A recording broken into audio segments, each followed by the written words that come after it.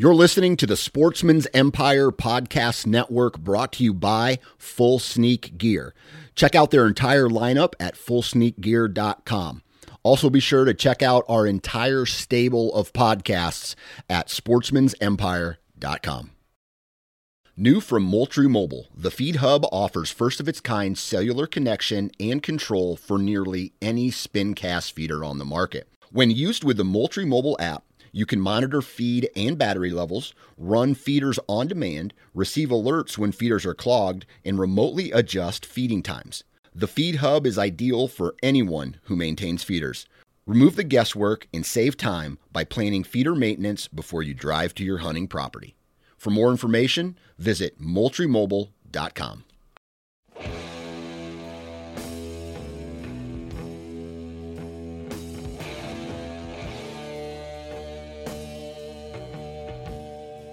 Welcome to the Nine Finger Chronicles podcast, brought to you by Exodus Trail Cameras, the #1 podcast for bow hunting product information and hunting stories from across the nation. And now, here's your nine-fingered host, Dan Johnson. All right, here we go again. We have another kick-ass podcast today. I'm sure you can, it's going to be high energy. I know it's going to be a high energy podcast because I got this good vibe in my house. Both my kids are screaming their asses off, and there's a good chance you might hear them in the background during this particular podcast. So thanks for being patient. Thanks for understanding. But today is an awesome podcast, and we're going to be talking with Justin Czar. And if you don't know who Justin is, he is one half of the Bow Hunt or Die web show that is out there. And today we're just having another BS session. We're going to talk about kids. We're going to talk about hunting. We're going to talk about hunting out west, bow hunting, all this random different stuff. And hopefully you guys enjoy it. But before we get into today's podcast, let's hear from Exodus Trail Cameras about why they decided to start Exodus. The biggest thing I believe that got us to this point is just frustration, not being happy with the products that were out there on the market, wanting to see better options on the market, looking around at all the hype and the buzz and the endorsements that go on in this industry, and wanting to see products, at least in the trail camera side of things, that we could get into, that were built solid, that were backed with great customer service, and that would last longer than 2 or 3 years was really the biggest thing for us.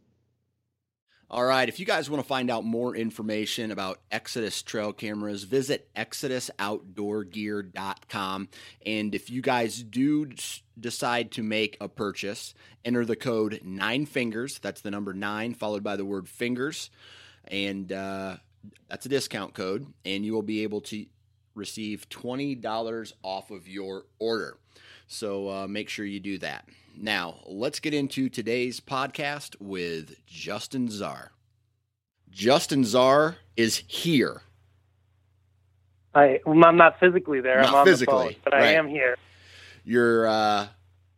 You are there, and I am here, and we're gonna do a podcast today. But for those of you who don't know Justin Czar, Justin, why don't you go ahead and introduce yourself, where you're from, what do you do for a living? Oh, yeah, that's a fun one, right? Well, where I'm from, one is easy. I am from Illinois, born and raised, unfortunately, in the outskirts of the Chicago suburbs, so we're often considered the enemy amongst the rest of the Illinois residents. But, from the Chicagoland area, born and raised. And what do I do for a living? That's an interesting question. I do a lot of different things. So my main responsibilities, I am the general manager for 2 companies, ICS Solutions and the Rhino Group. We do IT consulting and website development. And then outside of that, and I guess part of the reason I'm here is I'm also the general manager for bowhunting.com, and then I co-host our online show, which is Bow Hunt or Die. So I do a lot of different things to keep me busy and pay the bills. Right. Yeah, I thought about having this this podcast today be about your IT solutions job. And yeah, I'm sure people would love that. We can talk servers, switches, and ransomware, and all sorts of good stuff. Right. But then I thought, maybe I would lose lose some people's 95% right. of the people listening. Yes. Right. So first off, man, you just had a kid, right? Another one? Yeah, we had our third child in late October. Poor planning on my part. October 26th, our third child was born. So I got a house full of them now. Well, okay. So I guess this is as good of time to mention it as any other time, but I'm just going to start with a backstory. All right. It was my wife, if she listens to this, she's going to kick my ass, but it was New Year's Eve. And she says to me, I'm not ovulating, which was a freaking lie because I have a third child. It's always a lie. Exactly. I have a third child coming with a due date of September 28th. Yes. That is awesome. Well, congratulations on that. So my question to you is, when you found out your wife was pregnant with number 3 and it was with a due date of late October, what was the first thing that popped into your head? That she ruined my plans to go to Kansas for last fall and go deer hunting. I'll tell you, this is how it happened. And this is honest to God's truth. Yeah. I was getting ready to go to work one morning, and my wife was getting ready. We have, dual vanities or whatever in our bathroom, and she was like brushing her teeth something, and she had like a real tight fitting t-shirt on. I kind of looked over and I was like, like I just caught the hint of like a little something going on. And I was like, because my wife's a very petite person, and I was like, and I did, of course, no man is going to say a word. I ain't going to say anything. I don't know what's going on, whatever. And then it wasn't like the next day, I think we had put the kids to bed and we were sitting on the couch, and she's like, so I have something to tell you, and you're probably not going to be very happy. And I looked at her and I was like, you're pregnant. I knew it. And she's like, you did not. I'm like, oh my God. So literally the next thing out of my mouth, I was like, when was the last day of your last period? Right. And she told me, and I went on my phone and did the, due date calculator, and it came up with like October 27th. And I was like, you have got to be kidding me right now. Like, come on. I was like, there's my plans for, I had planned on going to Kansas last fall to do some deer hunting, but that didn't happen. So that has been postponed, and now I'm planning on going this fall. And there's definitely no more kids coming. Right. Yeah. I need to take that next step too. But when she had a pregnancy test in her hand, and I knew she was going to take it, but then she says, I'm pregnant. And I'm just like, get the F out of here. We're not ready for that right now. We're not going to have a third kid, right? I thought we agreed upon that, or at least that's what I said. And yeah, no kidding. Here comes number 3 strolling along, and it's due September 28th. And it was funny because my wife must have been able to read my face because I've been planning this elk hunt for a very long time. And I haven't told the guys that I'm going with yet. Because I'm still. Well, they're going to know soon enough. Right. I still am planning on going on this elk hunt, but because it is the first week in September, but the first words out of her mouth were, you're not going to have to change any of your hunting time for this baby, and it was nice of her to say that, but we all know, sure. we all know that's not going to happen, right? Yes. So. When this third child came, were you able to get out at all during the rut or like mid or late November to get in the timber this year? Yeah, you know what? I hunted at a halfway decent amount. I can't say it kept me out of the woods entirely. Right. But, most of my hunting was limited to very close to home. I mean, like, unfortunately with where we live, I think anywhere nationwide, finding a hunting spot or a good whitetail spot is almost impossible anymore. And most of my better spots are, a couple hours from home. So I was kind of relegated to suburban duty, which just wasn't the greatest this year. So, but unfortunately, yeah, I did get out. The one nice thing about having some spots that are close to home is I was able to sneak in a few morning hunts or some, leave work early and sneak in a couple afternoon hunts, here and there. So I hunted a halfway decent amount, not as much as usual. I tried to stay home on the weekends, maybe sleep in the morning, help the wife with the kids, and then just do an afternoon only type of thing. Right. So, I hunted a decent amount, not as much as I usually do, but I was still able to get out. So have you seen a trend? Okay, so single, you were no holds barred, able to hunt whenever you wanted to.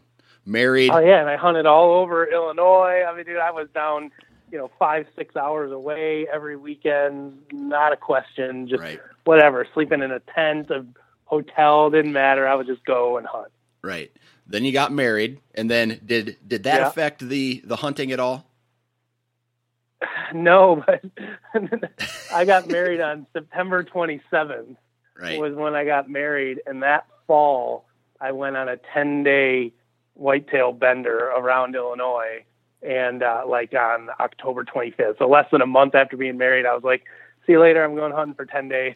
Right. So my wife, my new wife, was not a big fan of that. And I had just gotten her a puppy when we got married, as our wedding gift. And she's like, you're going to leave me for 10 days with this puppy that's, crapping all over the house, and you're going to go deer hunting. And I was like, yes, that's exactly what I'm going to do. Welcome to being married to me. Did you inform her right off the bat that this was just the lifestyle? I did, but my wife is from, if anyone knows this area, she's from Schaumburg, and it's very heavily urban area, huge shopping centers. And she honestly had no idea that anybody within 200 miles of her went out and shot deer for fun on the weekends. Yeah. She just had zero idea what she was getting herself into. So I told her, yeah. And then the funny thing was, I used to watch a lot of, Outdoor Channel, and she'd kind of watch it too. And she was always like, why is everybody whispering, But she was just under the impression that every time you went deer hunting, you shot a deer. Right. So I'd, get up early on a morning and I'd come home and she'd be like, did you shoot any? And I'd be like, no. Well, why not? I'm like, because there were none close enough to shoot. I don't know. Well, I thought you just got one or two every time you went out. No, unfortunately, that's not the case. Yeah, there's definitely an education that bow hunters like you and me have to, it's almost like it's a responsibility to, in a way, educate our spouses as much as they want to know or need to know, kind of a need to know basis. Because I have that same thing where the wife is like, well, why can't you go hunting from 11 in the morning till 2 in the afternoon? Why can't you just go then and get one? I'm like, oh, sweetie, I thought we talked about this. I'm convinced that the only reason my wife wants me to shoot a deer is not so that she'll be happy for me. It's just so that I'll stop hunting and I can be home more often. Right. There's She's like, did you get one? Are you done hunting yet? Right. And the cool thing about, again, wives like ours is they put up with a lot of shit as far as, sure. It's not just whitetail hunting, right? The season isn't October 1st to November 17th, right? It's all year. Yeah. I mean, it's ridiculous. It really is. I mean, shed hunting, I'm getting ready to go out to Kansas here in a couple weeks. We're going to do some turkey hunting and some scouting. And then I get back from that, and then there's trade shows mixed into all that. And, oh, honey, I got to go check my trail cameras, or I got to go plant my food plots, or whatever. It's literally every weekend I'm doing something. So I try during the summer months as much as I can to just stay home. Now that my oldest is getting old enough, I bring him with me a lot. Right. Go check trail cameras or do stuff, to try to, get him out and give her a little break. So wait till you have 3, my friend. It is a trip. How old are your 2 that you got right now? Let's see. Ava just turned 4, and Mac turns 2 in April. So they're roughly going to be 2 years apart. Yeah, that's how mine are. So I got a 4.5, a 2.5, and now a 4-month-old. So it's dude, wait till you have to take them all at the same time and go to a store. It's impossible. It is impossible. I literally one day I went to my wife sent me she had something to do and I had to run to the grocery store. And I had the baby in the carrier. He was in the grocery cart. And then I had my daughter who's 2. She was sitting in the little thing where you're supposed to sit. And my son who's 4 was hanging on to the front of the cart. So I literally, like, I could fit a gallon of milk in the cart. That was it. I'm pushing these 3 kids around the store. It takes longer to pack them up and get them in than it does to actually go shopping. Yeah, it's ridiculous. And like I was telling you, now they're all sick. All 3 of them have been Right. sick at the same time the last, 3 days. So it's basically my version of hell. Right. It is just horrible. So get ready, buddy. Yeah, I'm preparing. So first kid, second kid, third kid, has the hunting time decreased every year? Like kid 1 equals X. Kid 2 equals X minus, like there's Y. some sort of multiplier Right. you can apply Right. to your hunting time. Oh, man, I don't know. I felt like with the first one, I hunted a lot those couple of years because he was born in June, and come hunting season, he was pretty much sleeping through the night, and one kid was easy to take care of. So I felt like, that first year, season or 2 was just one kid. I hunted an awful lot. Yeah. I think once 2 and now 3 came, it's definitely cut it down. I think more so in the longer trips. I used to, take a week's vacation and Right. just, go hunting somewhere for a week or go elk hunting. Or I went on a mule deer hunt a couple of years ago to Wyoming, and those types of trips are just a lot far and fewer between. Now it's, if I could sneak away a 3 or 4 day weekend, that's about all my wife can handle. Right. So that's been probably the biggest change. So because of that, I want to talk really quick about you're hunting less. Are you hunting more efficient now? Has this changed your strategy of how you're approaching your season every year? Man, I like to think so. I like to think it's more just from age and experience than it is, having kids. I like to think we just get better at what we do Right. the older we get. Sometimes I question that. But, yeah, I think, for this year, specifically having limited hunting time, going into late October, I focused, a lot of my, if I was going to try to, leave work early and sneak an afternoon hunt in, I tried to make sure that the weather was right. It was a cold front coming in or something was happening that I thought was going to be conducive to deer movement. It wasn't just arbitrarily I'm going to go hunting today. So, and I tried to pick my spots a little bit more wisely as far as that goes. And obviously it didn't really pan out 100% for me. Although I did, for any of the guys out there that maybe watch our show or watch some of the stuff we've done, I passed up a deer this year that would have been my second biggest ever with archery equipment. And I let him walk because he was a young deer.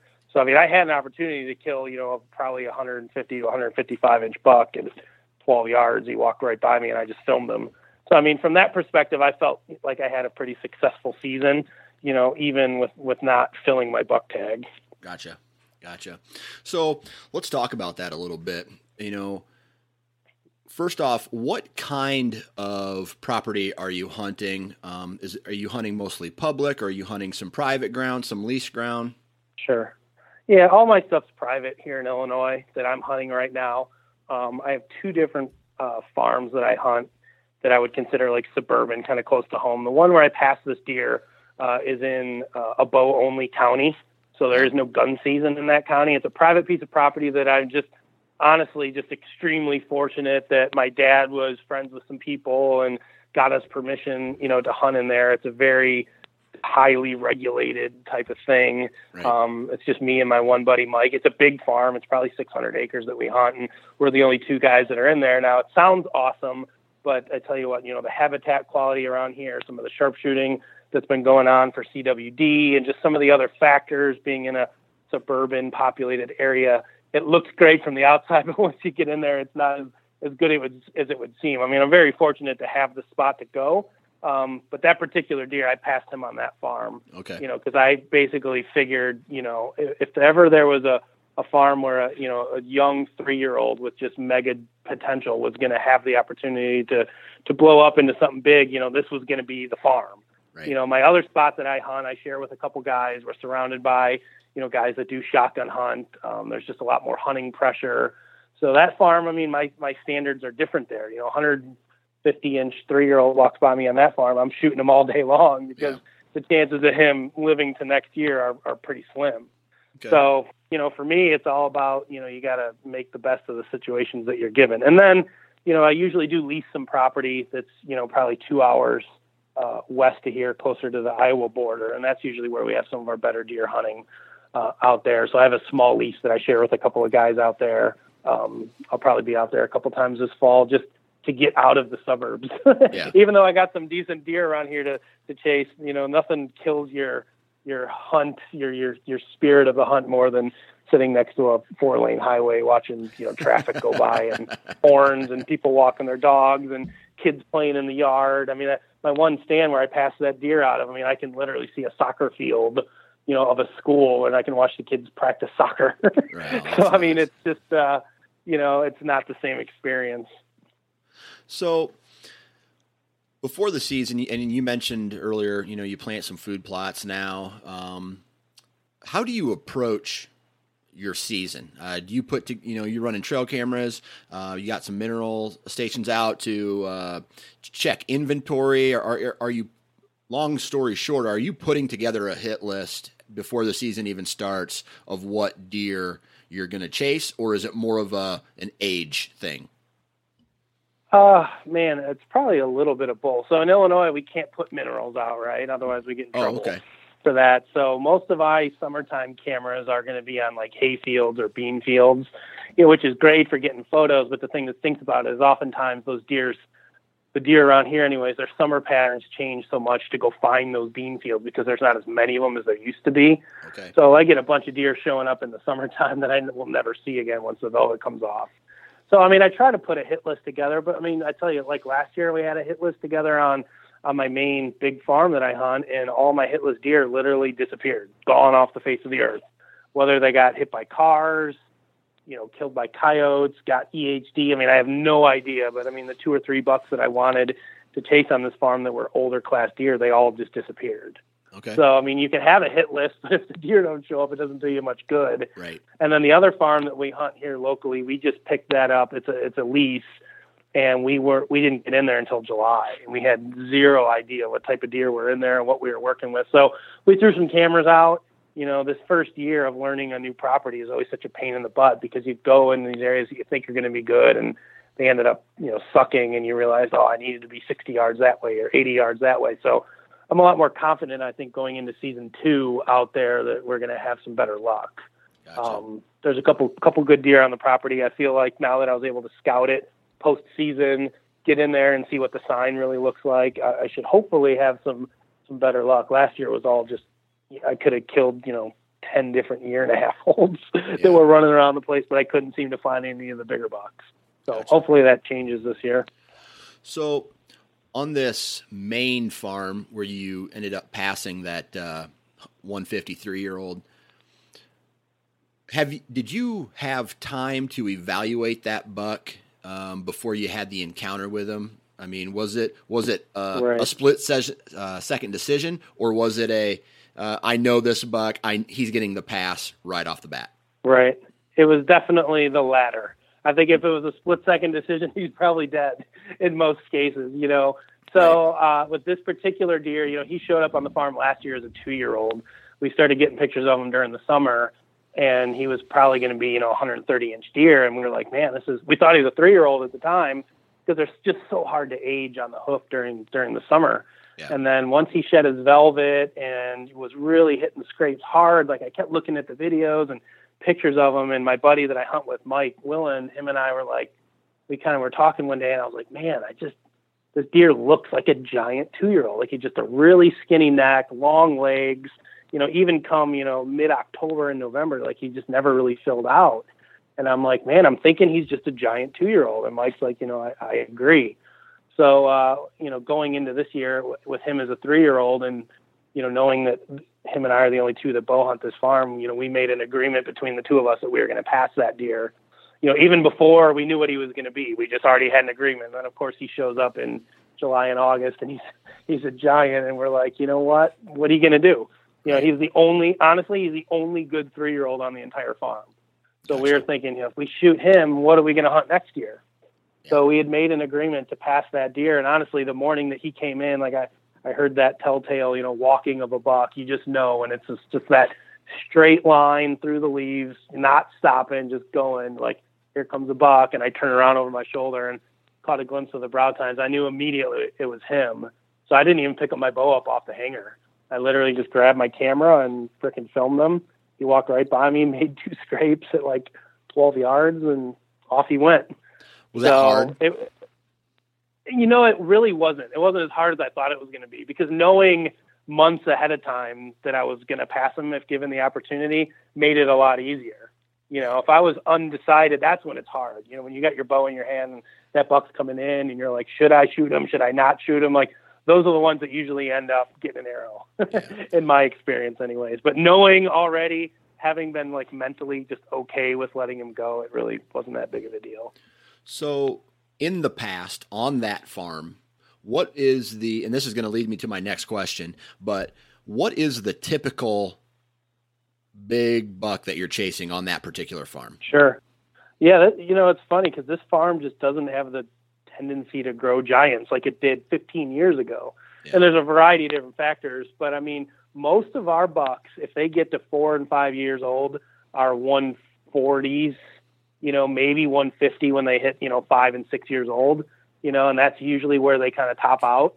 So this deer is just abnormally big for this particular farm, at least from what we've seen over the last 5 or 6 years, which is part of the reason that, we elected to let him live too, because he had the genetic potential. There's other deer out there that I don't care if I let them go to 6 or 7 years old, they're probably never going to be much bigger than 150s. Right. So this is what it is. So was this conversation that you had, because I've never had to have a conversation with any hunter that I shared property with about what we're passing and what we're going to shoot. Was that decision, that decision to pass this buck that the conversation you had with Mike, was it a unanimous decision, or did one of you guys lean a different way? No, I think it was unanimous. I mean, the cool thing about, Mike and I and our hunting relationship, I mean, we've been friends since we were at 7th grade. Yeah. He was the best man at my wedding. I mean, we're very much on the same page as far as the caliber of deer we want to shoot. And, both of us have been pretty successful. We managed to put some pretty decent bucks on our walls, at the stage of our careers. I mean, no giants by any means, but, a wall full of some pretty respectable deer. So we're at that point where it's like we really want to start taking our hunting to the next level, and unless you let that deer pass, you're just never going to get there. So it's nice to be on, have that type of relationship. I mean, if I was hunting with a guy that it's his 2nd year deer hunting, I mean, I couldn't tell him, hey, you got to pass this 150, because that's just not going to happen. So, I mean, it's a nice relationship, and we're fortunate to really be on the same page in that regard. Gotcha. So, you have multiple properties throughout, the state of Illinois that you hunt. How do you know throughout the year? I mean, because they're all different locations, different driving times. How do you know where you're going to spend your time when it comes to, taking off work? Sure. Man, honestly, sometimes it's just a crapshoot, to be honest with you. Sometimes I think a lot of us are like this. I don't even know until like the day of the hunt where the hell I'm going to go sit, because it's just, you're playing a million scenarios inside of your head of where you should go and what you should do. And sometimes I've just, flip a coin or just go wherever. I mean, I'll have my weekends that I plan to, go spend out west, and, if a couple of my other buddies are going to be out there or whatever. But like here at home, fortunately, because we're in a bow only county, up until this past season, the entire state was closed for bow hunting when it was gun season. They've since changed that, and you can bow hunt during gun season now, provided you have a firearms tag. But my deal was like, I'd always leave my Lake County farm alone, as much as I could until it came gun season. And then I'd go in there because I always saw really good late rut activity there, right. November 15th through the 25th. So yeah, I'd hunt it earlier in the year, but I always knew like that was my back pocket. Like, okay, when it's gun season everywhere else, and the rest of the bow hunters have hung it up for the next couple of days, I can go to this farm over here. So I'd tend to kind of leave that one alone and maybe pressure some of my other farms earlier in the year. So yeah, I mean, nowadays it's just really about like, where is the deer that I want to try to kill? And that's the farm I'm going to go to. This farm where I passed this deer, I passed him on like November 19th, I want to say it was getting later in November. And the only reason I was even there was because usually that time of November, we get a couple stragglers showing up from neighboring properties right. during that late rut period. So I went out there literally like, okay, maybe I'll have one of these bucks that I saw during the summer on these hay fields come back in here late rut, and I'll get a shot at one of them, because I knew there was no deer living on the farm that I wanted to shoot. But I figured, what the heck, it's worth a try going out there one morning, and I had this deer walk by me. He wasn't even the deer I was looking for, and as it turns out, we never had any stragglers show up on our trail cameras at all this year for the first time in a couple of years. I mean, every deer we had on camera was deer that we knew were already there and were living on the farm. So did that make it tough to hunt going into a piece of property, knowing that the information you were getting from your trail cameras wasn't, that exciting? Sure. Yeah, it told me that there's no deer I wanted to shoot there. Yeah, it made it very hard. I mean, I only hunted that farm, I would say 3 or 4 sits this year, maybe something like that. I mean, I didn't hunt it much. I went there trying to shoot a doe earlier in the year, and then I went there like a couple times during the later stages of the rut, just kind of, again, hoping that, and I sat the stands that were kind of around mostly the edge of the property, thinking maybe we'd get something from one of the neighbors. And it was more or less just I wanted to give my other farms a break, because I had been hunting them quite a bit. So, yeah, it made it very difficult. I mean, I'll be honest with you. It made it very, very tough, especially because there was a couple deer that, we hunted pretty hard last year and weren't able to kill. And I know they made it through the hunting season because I got trail camera pictures of them. And then post-hunting season, they literally just disappeared off the planet. So that, we kept kind of like hoping maybe one of them was going to show up. Maybe he just summered somewhere else, but it just never happened. Did your buck that you passed, do you know if he made it through or not? Yeah, he made it through. He was still holding his antlers as of a couple days ago. So it seems like with this really easy winter we've had, a lot of the bucks are holding their racks maybe a little bit longer than usual. So I'm still seeing, 50% of the deer I'm getting, they're still got antlers on. So another week or so, we'll start trying to find his sheds here pretty soon. Okay. All right. So my next question is in regards to some of this suburban hunting that you do, is the deer movement on these suburban hunts versus, when you hunt out on the western side of the state in a more rural area, is the deer movement completely different, or is there still kind of a last light movement, or nocturnal movement for some of these bucks? Sure. You see, so when it comes to suburban hunting, I've always felt like there's almost like 2 totally different types of suburban deer, right? You get the ones that live in these really heavily populated areas and basically are living in people's backyards. Yeah. Right. And those are the ones that, people are like, oh man, there's big bucks just standing all over the place. Like if anybody knows this area, like you drive through a place like Barrington and it's like giant houses, big, $1 million homes sitting on 5 and 10 acre wooded lots. And there's just deer like rats. They're everywhere. And you're like, oh my gosh, I could just go in there and kill one of those deer. Like no problem. And then you get kind of into these other suburban areas, like where I'm at, where, I'm hunting on a working dairy farm. So they've got a bunch of cows. I mean, they've got traffic, people coming in and out 24/7. And, there's a lot of activity from that regard, but it's not the guy out with his leaf blower, the kids blowing, playing with the leaves in the backyard. Yeah. It's not like that. So when you're in the woods, I mean, these deer are every bit as skittish as the deer are out in, the more rural areas. And I think they're even less likely to come out into open fields during daylight because there isn't a field around here that can't be seen from a road.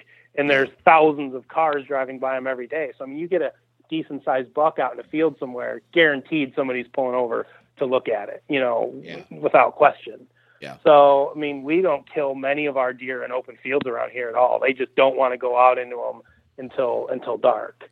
So the movement is definitely different from that regard. And then it's different because they're dealing with pressure constantly from all areas. I mean, we get people trespassing, kids coming through playing paintball, or guys just randomly, I don't know, bird watching.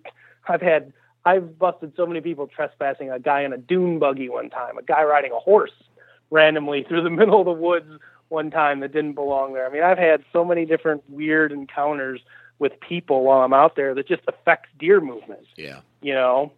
So yeah, it can be difficult to plan for sure. So in the country where I hunt, everybody knows the property lines of everybody, right? It's for the most part, it's all local landowners. There's no really any absentee landowners, but everybody knows where the property lines are. Now, when you get into a scenario like what you were saying, where you're running into people trespassing all the time, is it just, it's not like they're purposely trespassing, or is it they just think that anybody can walk anywhere? Go anywhere. Yeah. Sure. It's usually the latter. It's usually just, I'll give you an example. I went out, not this last weekend, but the weekend before when it was really warm out. Mike and I went and looked for sheds for a little while. We got in the truck, went to leave. I take a turn on the road, and there's some kid, I don't know, 14, 15 years old, on an ATV out in the middle of one of the fields, hayfield, just doing donuts. Yeah. Like it's going out of style, So I'm like, are you kidding me? I go chase him down, and I stop him, and I'm like, what are you doing, man? You got permission to be out here? And he's like, no, I need permission. I'm like, yeah, you're trespassing. He's like, oh, I didn't realize. They just see an open field or a piece of woods, and they just go. Yeah. They just have no concept of property rights unless there's an actual, house and they're walking in the front yard. But if it's just an open field or a piece of wood, man, it's fair game. Right. Especially when it comes to looking for sheds around here. My gosh, it's insane. I mean, the shed poaching that goes on around here is just crazy. Every year we'll have trail cameras that come up missing, or SD cards are gone out of cameras, and you go out to look for sheds and there's just footprints, on every field edge of guys walking. So I don't know. It's a crazy world we're living in. So I always see these guys who live in Chicago, and I say Chicago, and when I say Chicago, Sure. just like, okay, so I had friends, they went to the University of Iowa, and whenever you ask someone from Illinois where they're from, they always said Chicago, right? No matter where Right. they actually lived, we're from Chicago. They could have lived like we're Huntley or Des Plaines or Sure. Schaumburg or whatever. Everybody says they're from Chicago. And but you got guys who they live in this area, and they're pulling up these sheds of these gigantic bucks, or they got some video of some of these giant whitetails. Talk to us a little bit about is there like no-go land where you cannot hunt, like forestry preserves or something for sure, like that? For sure. Yeah, we're like the king of forest preserves around here. Especially a lot of those deer you're seeing are coming out of Cook County. So Cook County is actually where Chicago proper is at, and then just outside of the city. So we've got, like Cook County forest preserves. There's, thousands of acres of forest preserve that are 100% off limits to hunting. A lot of them you can't even walk in legally, and you get these guys that go in. I mean, these are deer that have never seen a hunter in their lives. And yeah, I mean, they're pulling, 200 class sheds out of these places every year. So most of them are in forest preserve. Lake County's got a lot. McHenry County, where I live, they actually allow hunting in some of their preserves. They've got a special draw program where you can go hunt in some of those places, and they kill some pretty good deer out of them every year. But yeah, most of that stuff you're seeing are guys in Cook County. Gotcha. I think a lot of your listeners probably saw the video of that giant. It was like a 220, 230 inch non-typical that this guy took with his cell phone. And it was just, the deer was just eating like on the side of the road. It was on like Deer and Deer Hunting's Facebook page. That was a Cook County Forest Reserve. That deer is living in literally an 80-acre little chunk of woods that's surrounded on all four sides by industry and houses. He's got nowhere to go. It's 80 acres in a sea of, developed everything. Right. And it actually got so bad last year, people were going in there and harassing that deer, waiting for his sheds to fall off, that the DNR, they were running the deer out of there, and the deer were running across the roads in front of cars. And there was teams of guys that were watching this deer 24/7, sleeping in their cars and going out and trying to look for these sheds. So the DNR, or the Cook County Forest Reserve, went in and tranquilized that deer, and they were going to saw his antlers off, and they tranquilized him. They grabbed his rack and they just popped right off because he was ready to shed anyways. Oh. But they did that specifically to keep all the freaking crazy shed hunters out of there. I mean, it's nuts, dude. It's completely crazy. So I take it the people are going in there not necessarily to say, hey, this is an awesome, Mother Nature is awesome. I have these awesome sheds. Are they looking to then sell those sheds basically for profit? Oh, heck yeah, dude. Oh, yeah. I mean, that set of 230-inch sheds is worth a couple $1,000 to these guys. I mean, you see a couple $1,000 walking on a deer's head, it's going to fall off. It's hard to keep people out of there. Yeah. So, yeah, it's crazy around here. So coming from a area where, when I think of Chicago, I think of liberals, right? So do you ever run in with people while you're out hunting on some of these suburban areas that are like, oh, you hunt, or hunting is bad, or I guess, is there a lot of antis out there? I'm sure there are. I can't say that there's any that I've ever run into. Where we live, so I live in Algonquin, our office is in Huntley. Like we're pretty far on like the west and northwest kind of fringe of the suburbs. Right. So, I mean, you get west of where we're at and it's pretty much all rural country, lands. Yeah. So it's not so bad. I mean, there's every high school kid around here's got a jacked up truck with a bone collector sticker in the back window. So, I mean, it's not, super crazy, but yeah, you get east of here, it definitely gets a little bit more liberal. But McHenry County, where I live and where our office is at, was the only taller county around Chicago that voted for Trump. Everyone else voted for Clinton. So I live in the best county, at least around here anyways. Right. All right. So, taking a step out of Illinois for a while, and is it a completely different approach from, some of the suburban hunting, and then, like you said, on the west side of the state, you have some more of your typical farmland ground that you lease. Sure. Then jumping down into Kansas, is the strategy different going after some of these deer? Talk to us a little bit about the jump, because I guess I don't know where you hunt in Kansas, but I'm assuming. Dude, I've never been to I've never stepped foot in the state in my life. So in 2 or 3, whenever, maybe it's a month when their turkey season opens, I'm going out there with a buddy of mine, and we're going to scout and try to shoot a couple turkeys while we're there and kind of just get the lay of the land and figure out what we're looking at.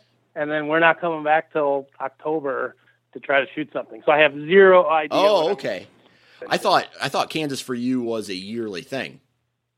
No, I mean, honestly, I don't really hunt out of Illinois too often.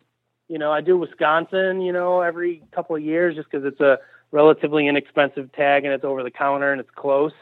But that's it. I don't know that I've hunted whitetails anywhere outside of, I technically hunted whitetails in Wyoming for a couple of evenings on a, alfalfa field where you see 120 deer out in the field and it looks like a Realtree video. But that's not like real hunting to me. So yeah, I have no idea what I'm getting myself into. Okay.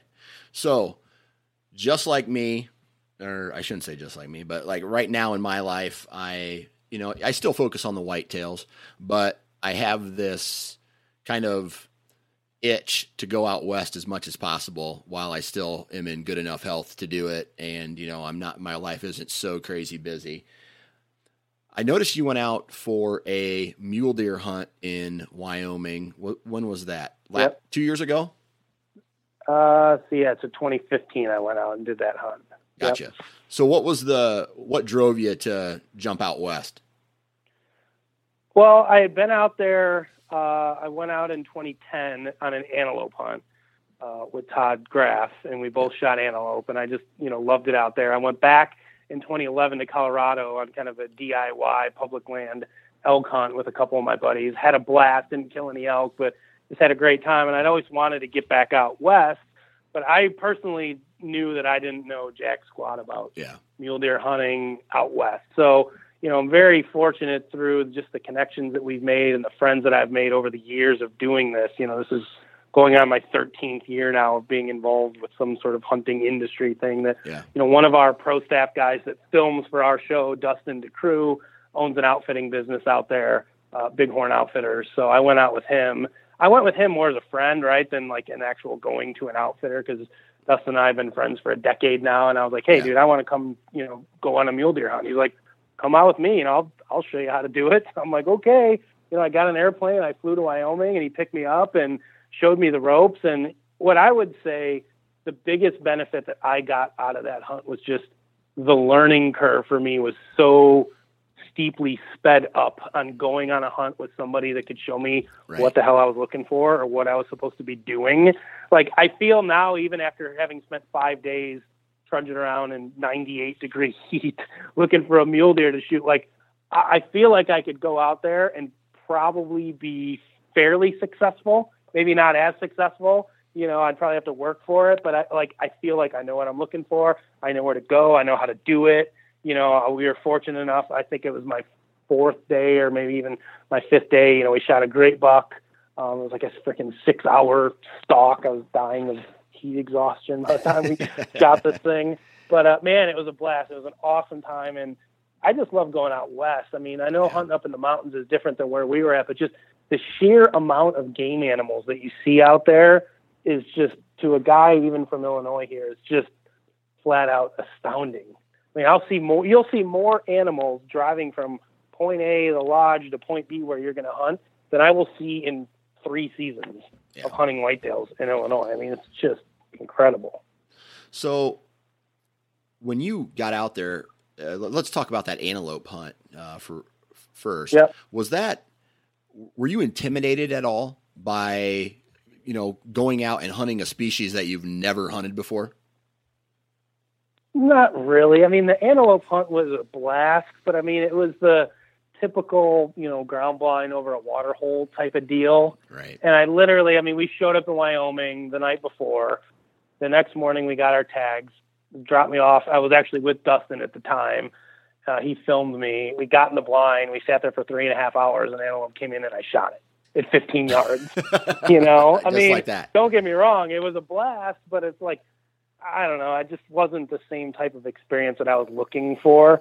On my second trip out there, I wanted to do more of the spot and stalk deal. I wanted to feel like I was actually doing something. Yeah. So I will say I was a lot more intimidated by the mule deer thing than I was by the antelope thing, for sure. All right. I mean, when Dustin was like, let's get out the spotting scope and try to find one of these things and go track it down and, kill it, I was like, okay, where do we start? Right.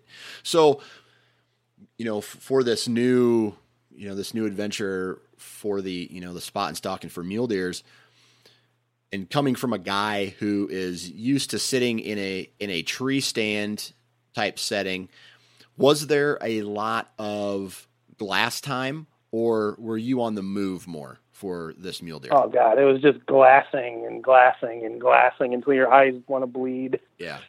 Basically, because I mean, at least when I was there, it was like ridiculously hot. I mean, we started hunting September 1st, and it was in the 90s without a cloud in the sky for 4 days straight. Right. So what was happening was, these mule deer, they'd feed at night.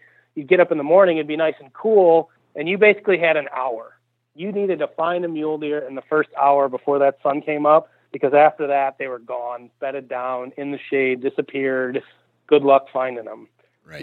So and then what was happening is they weren't getting up on their feet until the sun went down below the horizon, at which point you didn't have enough time to put a stalk on one before dark. Okay. So what we did is the first 2 days we killed ourselves trying to get one of these antelope or mule deer, and by the 3rd day we did mule deer in the morning, and then we were like, let's go hunt whitetails this afternoon, because your tag is good for either a whitetail or a mule deer. Gotcha. And Dustin had some awesome whitetail spots, Spoon River, freaking alfalfa fields. I mean, deer as far as your eye can see. It was amazing. We would literally put a hay bale blind on a trailer, drove the trailer into the middle of the field, spooked 100 deer off the field, dropped the trailer, drove the truck back to the road, walked into the blind, got in the blind, and within 15 minutes, the deer were starting to filter back in the field. I mean, it's just incredible. I mean, I've never seen anything like it. Right. So back to this mule deer hunt. Were you hunting all day long, or you mentioned the first all day? All right. Hey, dude. So you were bouncing around from ridgetop to ridge, or glassing point to glassing point, glass for however long. So did you have any failed stalks before you real stalks? Oh yeah, we had 4 or 5 failed stalks before this one. My very first day we got there, my freaking baggage got held up. I had shipped my bow out earlier, so luckily I had my bow, but all my clothes and my boots and everything got held up, and it was going to be a day late, so I borrowed a bunch of Dustin's crap that didn't fit in the most uncomfortable damn boots I ever wore in my life, and here we are out, stalking mule deer, and we stalked up on this one buck. He was a nice deer. He was bedded down, and we probably got to about 50 yards, and I stood up, and I came to full draw, but he was just pretty severely quartered away from me, bedded down. And it was a pretty, like Wyoming is just always windy, and it was a pretty brisk crosswind. And I just couldn't get my pin steadied on him. And I just had like horrible visions of shooting him in the butt or in the neck or something. I'm like, you know what? It's my first day, first stalk. He ended up getting up and running away. And then I would say every day we'd have probably 2 or 3 good stalks every day. Oh, nice. So yeah, I mean, it was great. I mean, we got super close to some of the animals. Some of them we got up to and decided maybe it wasn't the quality of a deer we wanted to shoot size wise, or sometimes they move, they get down in these cuts and they move before you get to them because it takes so long to get there. And then you get out there and you're like, okay, this damn thing moved. Now we got to try to find where it went and not spook it in the process. Okay. So it's an interesting, I mean, one time we got so darn close to the deer, but it was down over this little cut and all I could see was its rack sticking up. I couldn't shoot it, and I was 15 feet from the thing. But, as soon as it realized we were there, it jumped up, ran off and never stopped and gave us a shot. Right. So luckily the deer I ended up shooting, he was bedded down. Like I said, it was finally a cooler morning. He was up feeding for a while. We watched him drop into this cut, and then we had to, make a couple shifts with the wind and go up and around type of deal. But finally we caught him bedded down, and I was able to get about a 48, I think, yard shot at him. And, man, it was freaking awesome. Yeah. It was pretty awesome.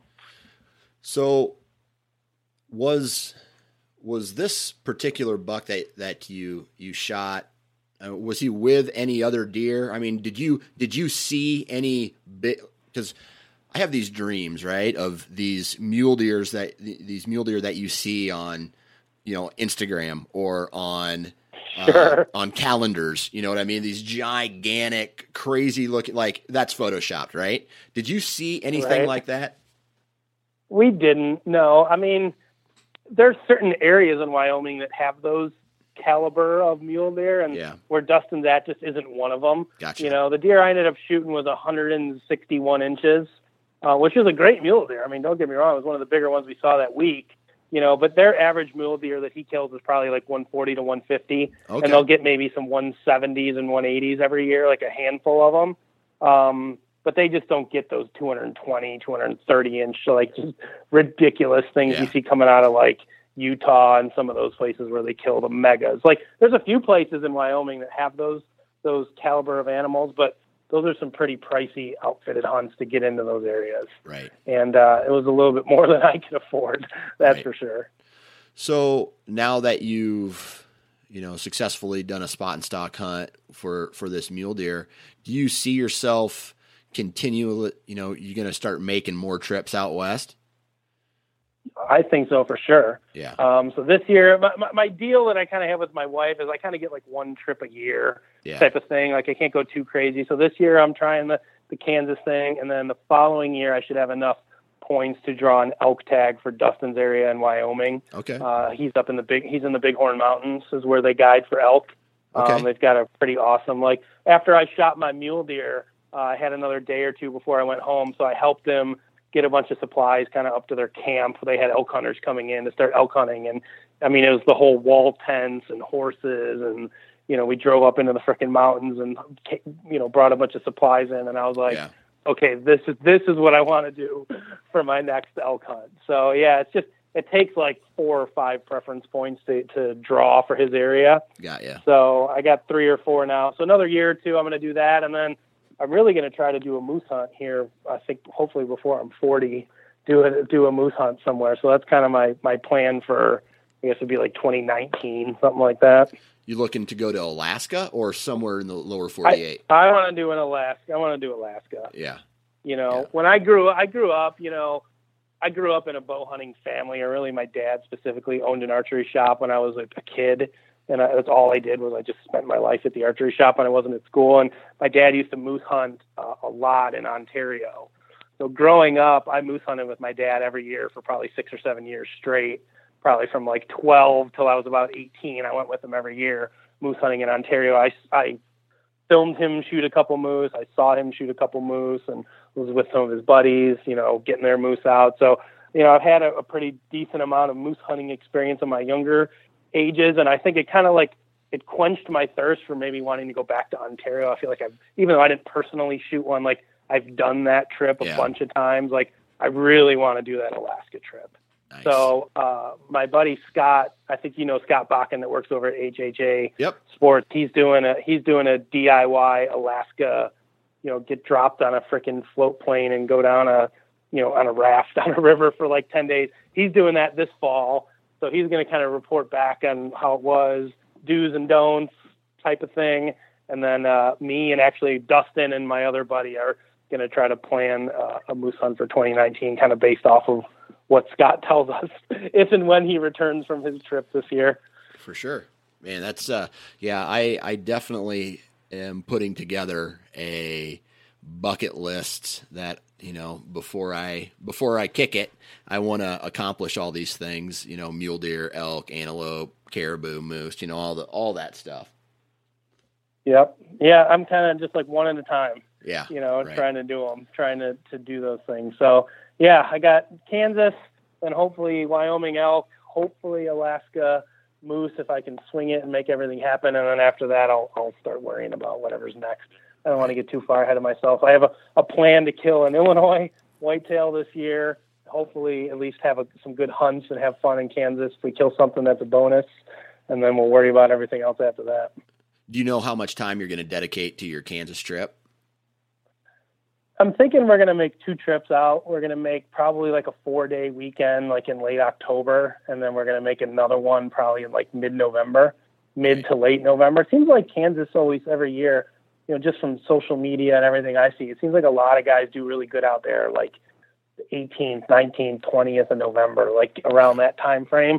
So I think when Illinois firearms season starts here, instead of sticking at home and bow hunting, we're going to go back to Kansas for 3 or 4 days and bow hunt. So that's kind of the plan. I mean, 2 4-day trips will give me 8 days to hunt, and hopefully I see something worthwhile. I got a couple of friends of mine that have done this trip a few times, and they were kind enough to point me to some of the areas that they've had pretty good luck in over the years to help, again, kind of just speed up that learning curve. So we're just going to go check them out for ourselves, try to shoot a couple turkeys in the face here in a couple weeks and see what happens.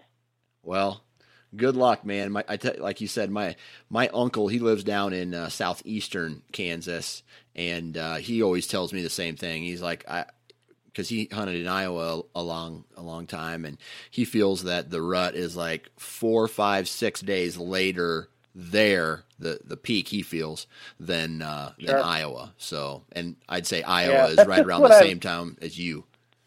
Yeah. Oh yeah. You're not all that far from where we're at. So I don't know, man. Well, if it works out, it works out. If not, I mean, I'm going with one of my good friends, and we're going to have fun and hunt and maybe drink a couple beers at night and just try to enjoy some hunting. Right. Sometimes with what we do with filming our hunts and blogs and all this stuff, as well as anybody, it can take some of the enjoyment out of it every once in a while. Fact. It can become a grind. So we're just trying to get back to our roots and go have fun, try out some different public spots and hang and hunt and do all that fun stuff that I just don't do enough anymore. Right. Well, Mr. Czar, man, I appreciate you taking time to come BS with me, man. No problem, dude. I had to get on the podcast. I heard my buddy Cody Altizer. I listened to his the other day. Yep. And I was like, Cody's on? I got to get on this podcast one of these days. Cody, it's funny. He gave us a little shout out. He started his internship here at the office with us. Yeah. Going back like 7 years ago. And Cody's about as good of a dude as you could ever hope to meet in your life. So right. I really enjoyed listening to that, listening to you guys BS for a while. Well, I tell you what, good luck in Illinois and good luck in Kansas this year, man. Thanks, buddy. Good luck in Iowa. And there you have it. Huge shout out to Justin for coming on the podcast today and BSing with us for a while.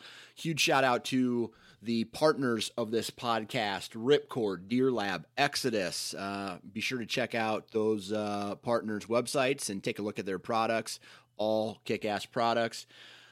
Also, be sure to check me out on Twitter, on Instagram, on Facebook. Leave a review on iTunes. And last of all, but not least of all, thanks to each and every one of you for taking time to download this podcast. I appreciate it very much. And if you're moving tree stands around today, or you're going to climb a tree, or whatever, wear your damn safety harness. Have a good day.